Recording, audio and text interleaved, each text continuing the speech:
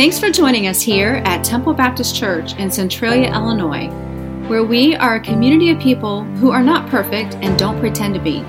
If you would like to see other resources or learn more about our ministry, check out www.tbccentralia.com. Our hope and prayer is that through the following message, you are encouraged, blessed, and inspired to meet the Lord in a powerful way.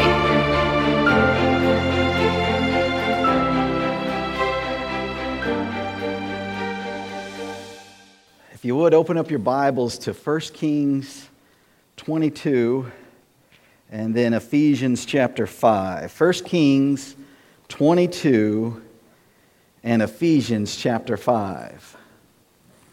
So I'm in a series called God's Prescription for Your Best Year Ever. And last week we talked about the 5 essentials that we need. And this week I want to talk about getting your ship out of harbor. And it might have been better to title this, Getting Your Car Out of the Parking Lot. Because this weather is incredible. It reminds me of a young guy who had just finished seminary, and he was called to a church out in Wyoming, sight unseen. He hadn't been out to Wyoming. He hasn't visited the church, but they had called him to be their pastor. And so he shows up, and it was actually on a Sunday night before he got there, and the service was supposed to start at 6 o'clock, and it was in the middle of a blizzard. I don't know about you, but in Wyoming, it's kind of like what we had last night, only worse. All right, and so it was like that. And so he's there at the church, and one guy shows up and opens up the door, and he goes in and introduces himself as the new pastor, and the guy introduced himself as one of the deacons, and so the gentleman had a seat in about the middle of the pews, and it came time to start the service, and so the pastor turned around and looked at the guy and said, hey, he goes, this is my first time, I don't know what to do. He goes, what do you think? He goes, he says, I'm not a pastor. He goes, I'm a rancher. And he goes, you know what, if I went out to feed the cattle and only one showed up, I'd feed the cattle. He goes, well, all right, I'm going to preach. And so he got up there and he preached. And again, he just got out of seminary. He'd been working on this sermon for years. And he preached, and he preached, and he preached. Well, about an hour and a half later, he stopped, and that was about the end of it. And so he didn't know what else to do, so he just kind of reached out to the rancher, and he says, "What do you think?" He goes, I'm not a pastor, and so he goes, I really don't know how to judge that. He goes, you're right. I told you that if I showed up to feed the cattle, I had fed them. He goes, but I don't think I'd give them the whole tractor load. So I don't know what you're going to get. Are you going to get the tractor load or just a little bit? But we are going to talk about glorifying God in the way that we eat, move, and think. That's what we're going to be staying focused on over the next couple of weeks. And I don't know if you realize this, but earlier this week there was a national holiday. Did y'all realize that? Did y'all miss that? There was a national holiday. Well, maybe it's not a national holiday. January 17th is National Ditch New Year Resolutions Day.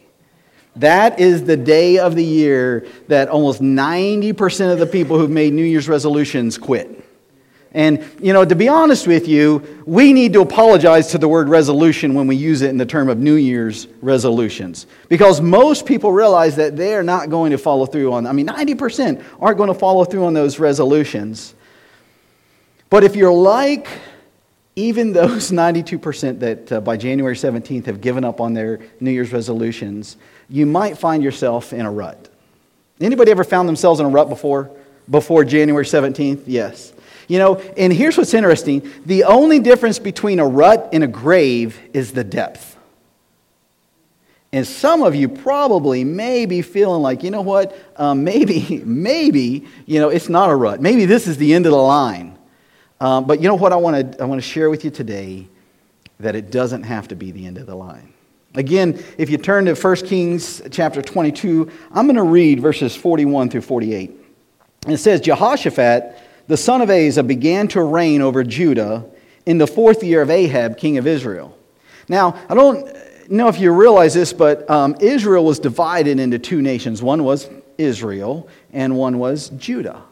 And 10 tribes went one way and 2 tribes went the other. And so here is Jehoshaphat, and his father was Asa, who was a great king, one who followed after the Lord. Matter of fact, he became a king at a very young age. And Jehoshaphat was a little bit older when he became king. And it says here in 42, Jehoshaphat was 35 years old when he began to reign, and he reigned 25 years in Jerusalem. His mother's name was Zubah, the daughter of Shilhi. In verse 43, he walked in all the way of Asa, his father. He did not turn aside from it, doing what was right in the sight of the Lord. Yet the high places were not taken away. The people still sacrificed and made offerings on the high places. Jehoshaphat also made peace with the king of Israel. Now the rest of the acts of Jehoshaphat and his might that he showed and how he warred, are they not written in the book of the Chronicles of the kings of Judah? And from the land he exterminated the remnant of the male cult prostitutes who remained in the days of his father Asa. There was no king in Edom, a deputy was king. In verse 48, Jehoshaphat made ships out of Tarshish to go to Ophir for gold, but they did not go, for the ships were wrecked at Ezion-Geber. Now here's what's interesting. Jehoshaphat was a good king, but yet Jehoshaphat left some decisions left unmade. And it's the same for us. 2019's here. We're going to live each day throughout it.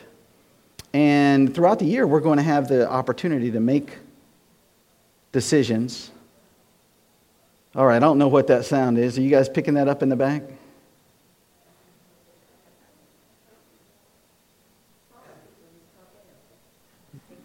Where are they at? No. Is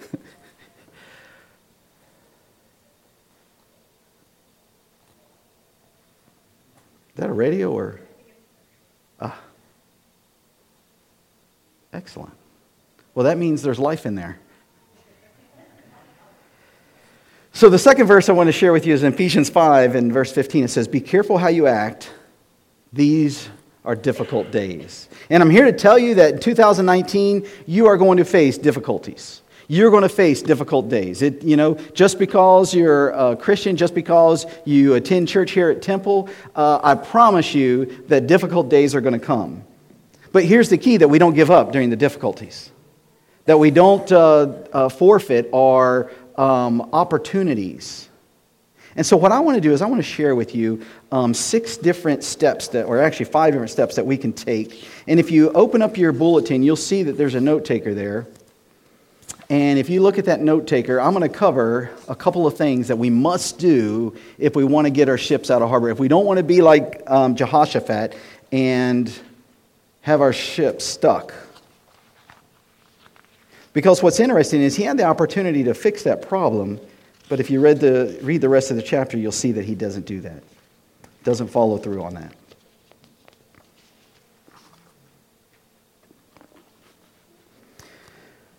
So the 5 things that we must do, and the first one is this: we must stop accusing and excusing. There are actually 3 kinds of people in the world. There are accusers. Accusers are the people who spend their entire lives blaming everybody else for their stress, for their difficulties, for their problems. When we talk about accusers, here's what it sounds like. If they say this: if I had a different husband. All right, now some of them might be right. If I had a different parent, if I had a different wife, if I had a different job, a different boyfriend, if the weather was just a little different. But the reality is that all the accuser does is make themselves out to be a victim. The Bible shares with us the first couple of accusers. And in Genesis chapter 3, I'll just read a couple verses to you here. "And they heard the sound of the Lord and God walking in the garden in the cool of the day, and the man and his wife, Adam and Eve, hid themselves from the presence of the Lord God among the trees of the garden. But the Lord God called to the man and said to him, 'Where are you?' And he said, 'I heard the sound of you in the garden. I was afraid because I was naked and I hid myself.' He said, 'Who told you that you were naked?'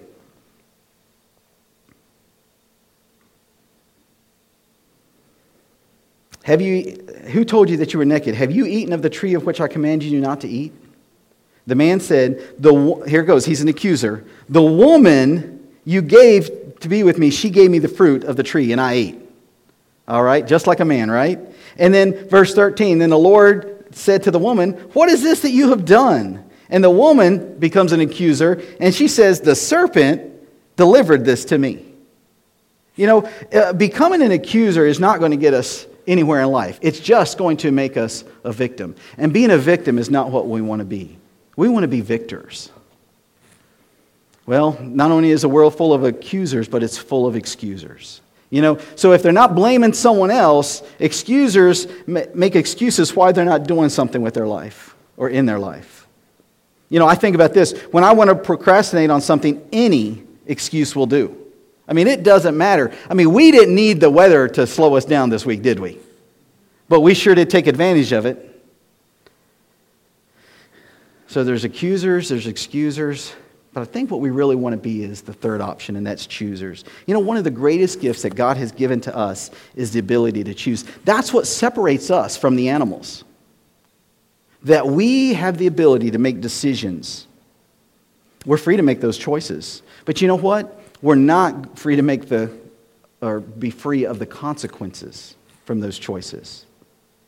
You know, choosers say this, that I take responsibility for the direction of my life. Choosers, here's what choosers do. They consistently do what other people do occasionally. They consistently make decisions, and making decisions that are hard. But they take that responsibility on themselves. You know, the Bible tells us in Galatians that we are responsible. Galatians 6:5 says we are each responsible for our own conduct. You know, choosers have realized that. They've recognized that, and they've actually embraced that in their life. And so here's what I would tell you. Stop complaining about why your ship isn't out of the harbor. Stop complaining because of the shipwreck. Stop complaining because of what's going on wrong in your life. And start accepting the responsibility that's yours to bear with that condition that you're in. I'd say stop complaining and start making smart choices. You know, I've said this many times, that you're as close to God as you choose to be. So don't blame your wife. Don't blame your husband. Don't blame somebody else. And please don't blame the weather today. If you're not close to God, right now, guess who moved? God didn't move. If you're not close to God right now, guess whose choice it was? Realize that you're as close to God as you choose to be. Stop blaming our circumstances. So let me ask you a personal question that you can ponder and maybe write a little note down on the note taker. Who are you blaming for your stress? What are you blaming for your stress? Or who or what are you blaming for your unhappiness? Who are you still holding a grudge against? Who are you still bitter against because of something that's happened in your life? Who are you still saying, if that had not happened, my life would be different? I got to break it to you. Newsflash, it happened. I'm sorry that it happened. But the question is this. Even though it's probably not fair, even though it's probably not just, the Bible tells us that we have a choice. We have a choice on how that we deal with those circumstances. So, you know, I hope that you make the choice to stop being an accuser and excuser. And the second thing I would encourage you to do is that we must surrender the dream that we have to Jesus. You know, Philippians 4:13 tells us, I can do everything with the help of Christ who gives me strength. You know, life is not easy. It's difficult, as I said earlier. And what's really interesting is that there's 6 phases to the dream that God puts in each one of our hearts. The first phase is this: God gives you a dream. Has anybody ever had something, maybe you wouldn't consider it a dream, but it's a desire in your life, something to accomplish? Maybe it's a job, maybe it's a certain person or a certain status. Am I the only one that God's put that in my heart? Yeah. And here's what happens. He gives us that dream. And then the second thing is that we make a decision to pursue that dream. All right, that's phase 2. Well, phase 3 is what everybody knows happens, and that is delay. There's always a delay between the time that God gives us the dream and the fulfillment of it. And then what happens, phase 4 hits us, and we are experiencing what I'm talking about today, and that is difficulties. And then phase 5, and this is January 17th for a lot of people in God's dream in their life, and the dream becomes a dead end. And they give up on that dream. You know, and many people walk away from the dream that God has put in their heart at that stage, when they feel like it's reached a dead end. And they never get to phase 6, which is deliverance, where God actually brings to fruition the dream that He's put in their heart. You know, God loves to turn crucifixions into resurrections. Amen? God, instead of giving you a breakdown or a breakup, what God wants to do is give you a breakthrough. But most of us walk away from God. We make that choice before we ever get the chance to reach the breakthrough. If I read verse 12 in Philippians, it says, I have learned that the secret of living in every situation, whether it's with a full stomach or empty, with plenty or little, I can do all things with the help of Christ who gives me the strength I need. Folks, don't give up on the dream that God's placed in your heart, because He will deliver. We just got to keep showing up. We got to keep pressing towards that dream. The third thing we must do is we must set some faith goals. You know, we have to decide what's important and what's not. All this year, you are going to be faced with a lot of these decisions of what's important and what's not important. What matters and what doesn't matter. What's going to last and what's not going to last. And once you realize what's important, what matters, what's going to last, then we need to make some goals around that. And in this case, one of our essentials to having our best year ever is faith. And so let's set some faith goals. And here's what they look like. First of all, that they need to be focused. You know, our goals need to be specific. We should have a very clear ideal of where we're headed. You know, it's when we have vague goals that they're really not goals at all. They're just maybe possibly a to-do list. The second thing about our goals is that they should be attainable. You know, and when we talk about attainable, we mean that they need to be practical or even possible to reach. Because some people set some goals for their life that there's no way they're ever going to reach those. But the goals that we need to be setting for ourselves should be not only possible, but should be practical as well. And they need to be individual. What do I mean by individual? You can't set goals for other people.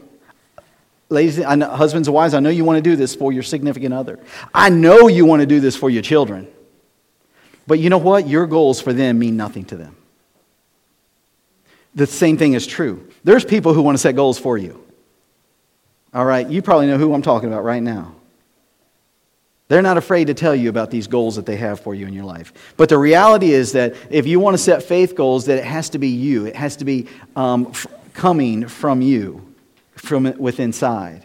And not only that, but our goals need to be trackable. If you come to our staff meetings on Tuesdays, we are measuring a lot of the things that we're doing here in church.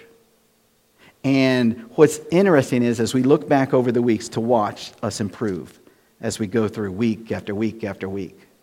You know, so when I see the weather that we have this weekend and I see a down congregation attendance, I don't get discouraged. You know why?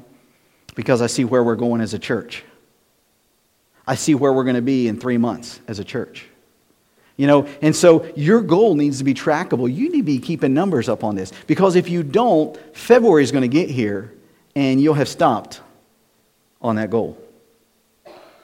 And lastly, it needs to be heartfelt. Your goals have to come from the heart. An easy way to find out if it's from the heart is, does it motivate you? Does it get you up on a day like today and get you in the car and get you out? That's what faith goals look like. You know, the Bible says this, that God works in our lives according to faith. It says that without faith it's impossible to please God. Whatsoever of faith is not sin. In the verse I shared with you last week in Matthew, and that was according to your faith, be it unto you. And the reality is, the reason why most of us live disappointed lives is because we don't have the faith to make it to stage 6 of our dreams, where God gives us deliverance. So, what we need to do is decide what's important, what matters, and what's going to last, and set our goals around that. You know, the fourth thing that we must do, and that is, we've got to find a friend to help. Just think about this, all the great partners throughout history. Paul Lennon had McCartney to write all those great songs. Lewis had Clark to do the expeditions that we can go over to St. Louis and hear about. Ben had Jerry to develop ice cream. Sonny had Cher. Bonnie had Clyde. Ricky had Lucy. Come on. Even Barbie had Ken. Heckle had Jekyll. And the Lone Ranger had Tonto. He wasn't alone. Maybe the only person who doesn't need a partner is Chuck Norris. And I've got news for you. You are not Chuck Norris. All right? The Bible tells us in Ecclesiastes 4:9, it's better to have a partner than to go it alone. If you want to get your ship out of harbor, if you're tired of being stuck at this time of year after year after year, I'd encourage you is to find somebody. Find a friend. Find a partner. Somebody who will walk some of those steps with you. You know, the problem with that is we have to make ourselves vulnerable. We have to be able to share where we're coming from. And as a human, it's hard to do that because they may use that against us. But I promise you, and there are many that will attest to this, that if you'll find that friend, if you'll allow them to know your greatest fears, you'll probably find somebody who becomes your greatest advocate. They'll be there for you. They'll be there with you. You know, see, nobody does it alone. Your ship's not going to get out of harbor if you try to do it alone either. And the fifth thing that we must do is we must start right now. Ecclesiastes 11:4 tells us this: if you wait for perfect conditions, you'll never get anything done. Amen? How many people have waited for the perfect conditions? I've done it, you know, and we let perfection stop us too many times.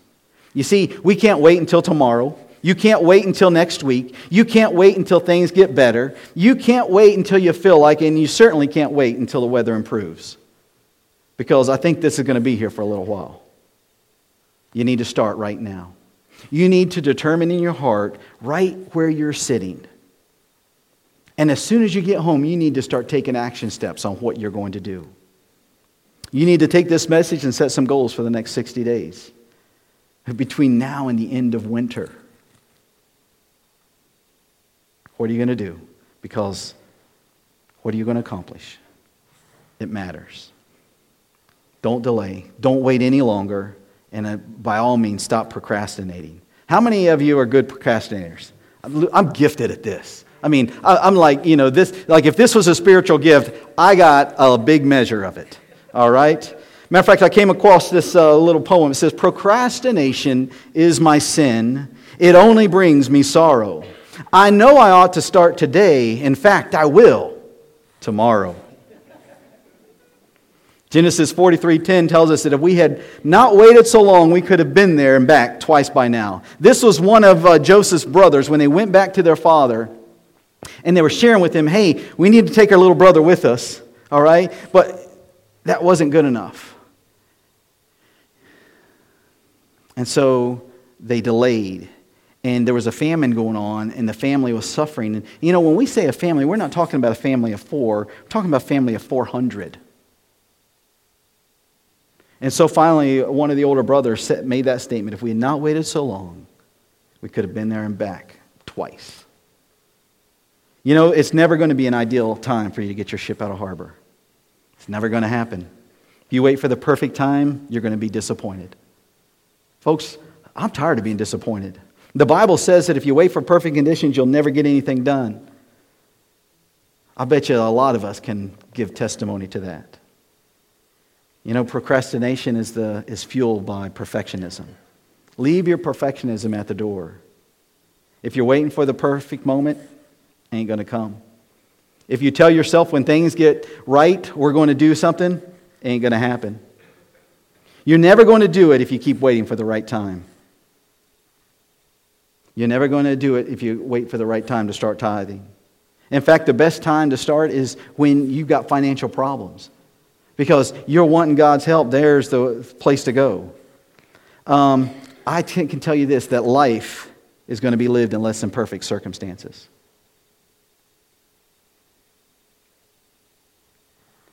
It doesn't get much better than this until we get on the other side of eternity. until we get to heaven. And you have to realize that what we do in this life is going to be up to the choices and the decisions that we make. And so our challenge is that we have to figure out, how do we live in the middle of all this stress, in the middle of all these less than perfect conditions, as life goes on, as family members pass away, as children make decisions that we don't particularly care for. How do we continue? Because I believe that the number of perfect situations in your life that you can count on are probably on one hand, and some of us one finger. And some of us are still waiting for that. And as I started thinking about our church, and as it being, what kind of vessel would it be? What kind of ship? Because you know what? We are going to get our ship out of harbor. We are starting to move out. And so if we were a ship, we'd be an aircraft carrier. Because an aircraft carrier is it's a giant platform where it sends out planes to the battle. You know, and that's really what we are doing here as a church. We are sending you out into the battle. And as much as I love what we're doing here on Sunday, it's really not about Sunday. You're going to see something that we'll be putting in front of you, and it's called hashtag 165. And what hashtag 165 is talking about is, see, we probably spend about 3 hours a week here at church. And there's 168 hours in a week. And what do we do with those other 165? You see, what we do with those other 165 is going to determine what happens with the 3 hours that we're here. Not only is it the hashtag 165, but we're about to launch our children's ministry. You know, we have taken a big step in faith in bringing on someone full-time to develop our ministry, our children's ministry. And in March, this ship is leaving harbor. And if you've been watching, I've got some 20 before 2020 goals. Remember what they are? What are some of those goals that we were going to have 20 different baptisms before the end of the year. We're going to have 20 new families join our church. We're praying that 20 children will, on average, that we'll have as part of our children's ministry. And I'm believing that God is going to give us 20 visitors on one particular Sunday. Can you pray with me and believe? You know, these are absolutely faith goals that I've set. And here's what's interesting. I'm not stopping at 20. You know, it's not like we're going to get to 20 like, whoo, all right, we can take the rest of the year off. No. All right? I chose 20 because of 2020. I kind of wish it was 2057, you know, and I could have set a different goal. But here's the reality, that we are about to start making a bunch of small decisions. And the question is, are we going to make small good decisions, or are we going to make small bad decisions? Think about it this way. You walk on the treadmill 3 times this week, and then you get on the scale and you gain 2 pounds. You read the Bible plan all week, and yet you found yourself this morning yelling at the kids all the way to church. You don't buy coffee for a month. You save $100, and your student loan gets reduced from $37,500 to $37,400. And all of a sudden you think that, you know what, all those good decisions, they're not adding up to very much. And so the conclusion you make is that I can make some bad decisions. And so instead you decide to play video games for 3 hours. And guess what? Your wife doesn't leave you. And you think, well, that's okay. You decide to skip church for one weekend. And you realize that, you know what, life goes on. It doesn't seem to matter that much. Or you eat half a box of chocolates and you know what, you didn't gain 2 pounds on the scale. And what happens is we wrongly conclude that our small bad decisions don't matter that much either. But the reality is that our lives are the sum of the small decisions that we make. And we're making a lot of them. You know, we don't change overnight, but we do change daily.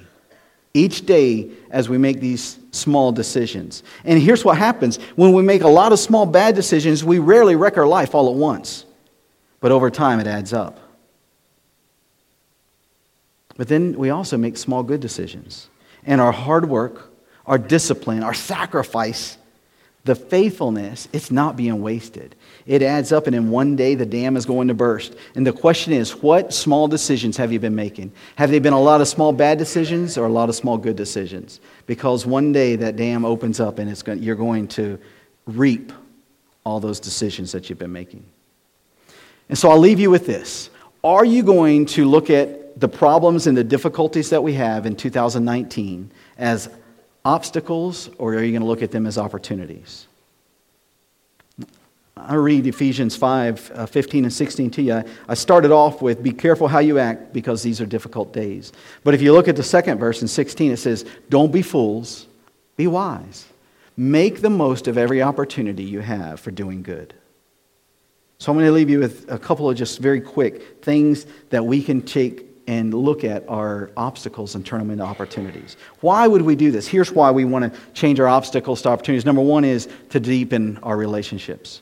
You know, Hebrews 3:13 tells us this, encourage everyone while you have the opportunity. You know, we want to be a church that encourages each other. I've shared with you there's 3 goals that we want to reach out to. This is our vision. This is why we wake up every morning as a church. And number 1 is we want to love God.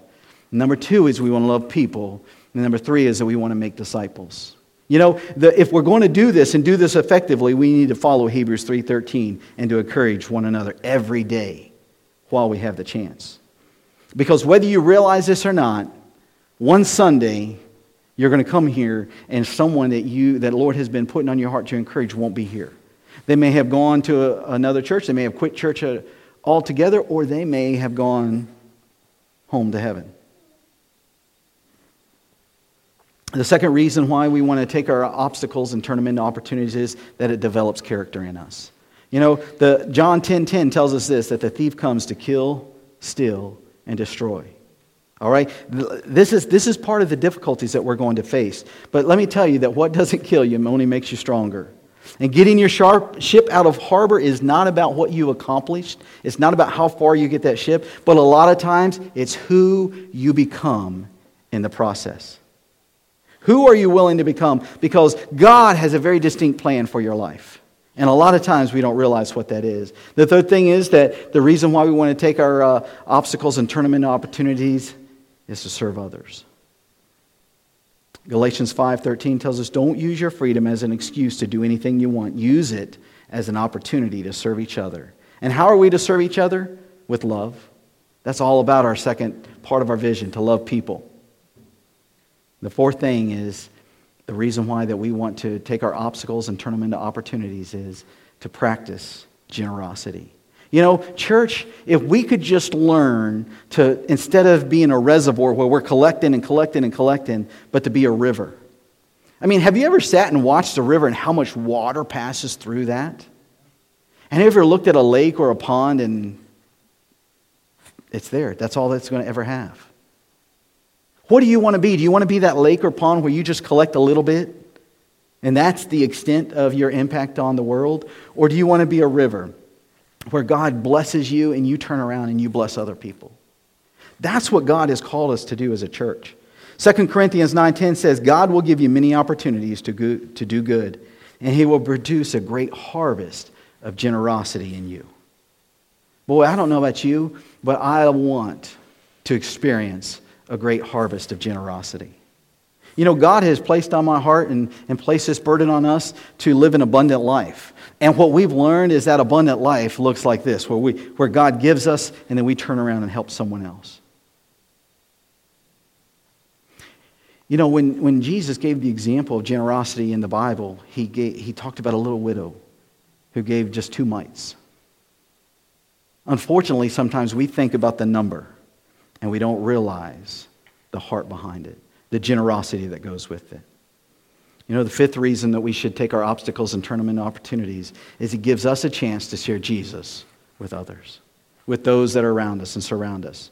Colossians 4:5-6 says this, be wise in the way that you act with people who are not believers, making the most of every opportunity.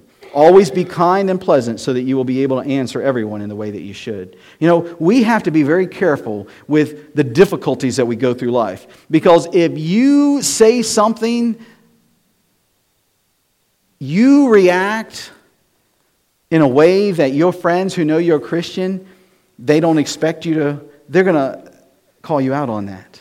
And if they don't call you out on it, they're certainly going to hold it against you.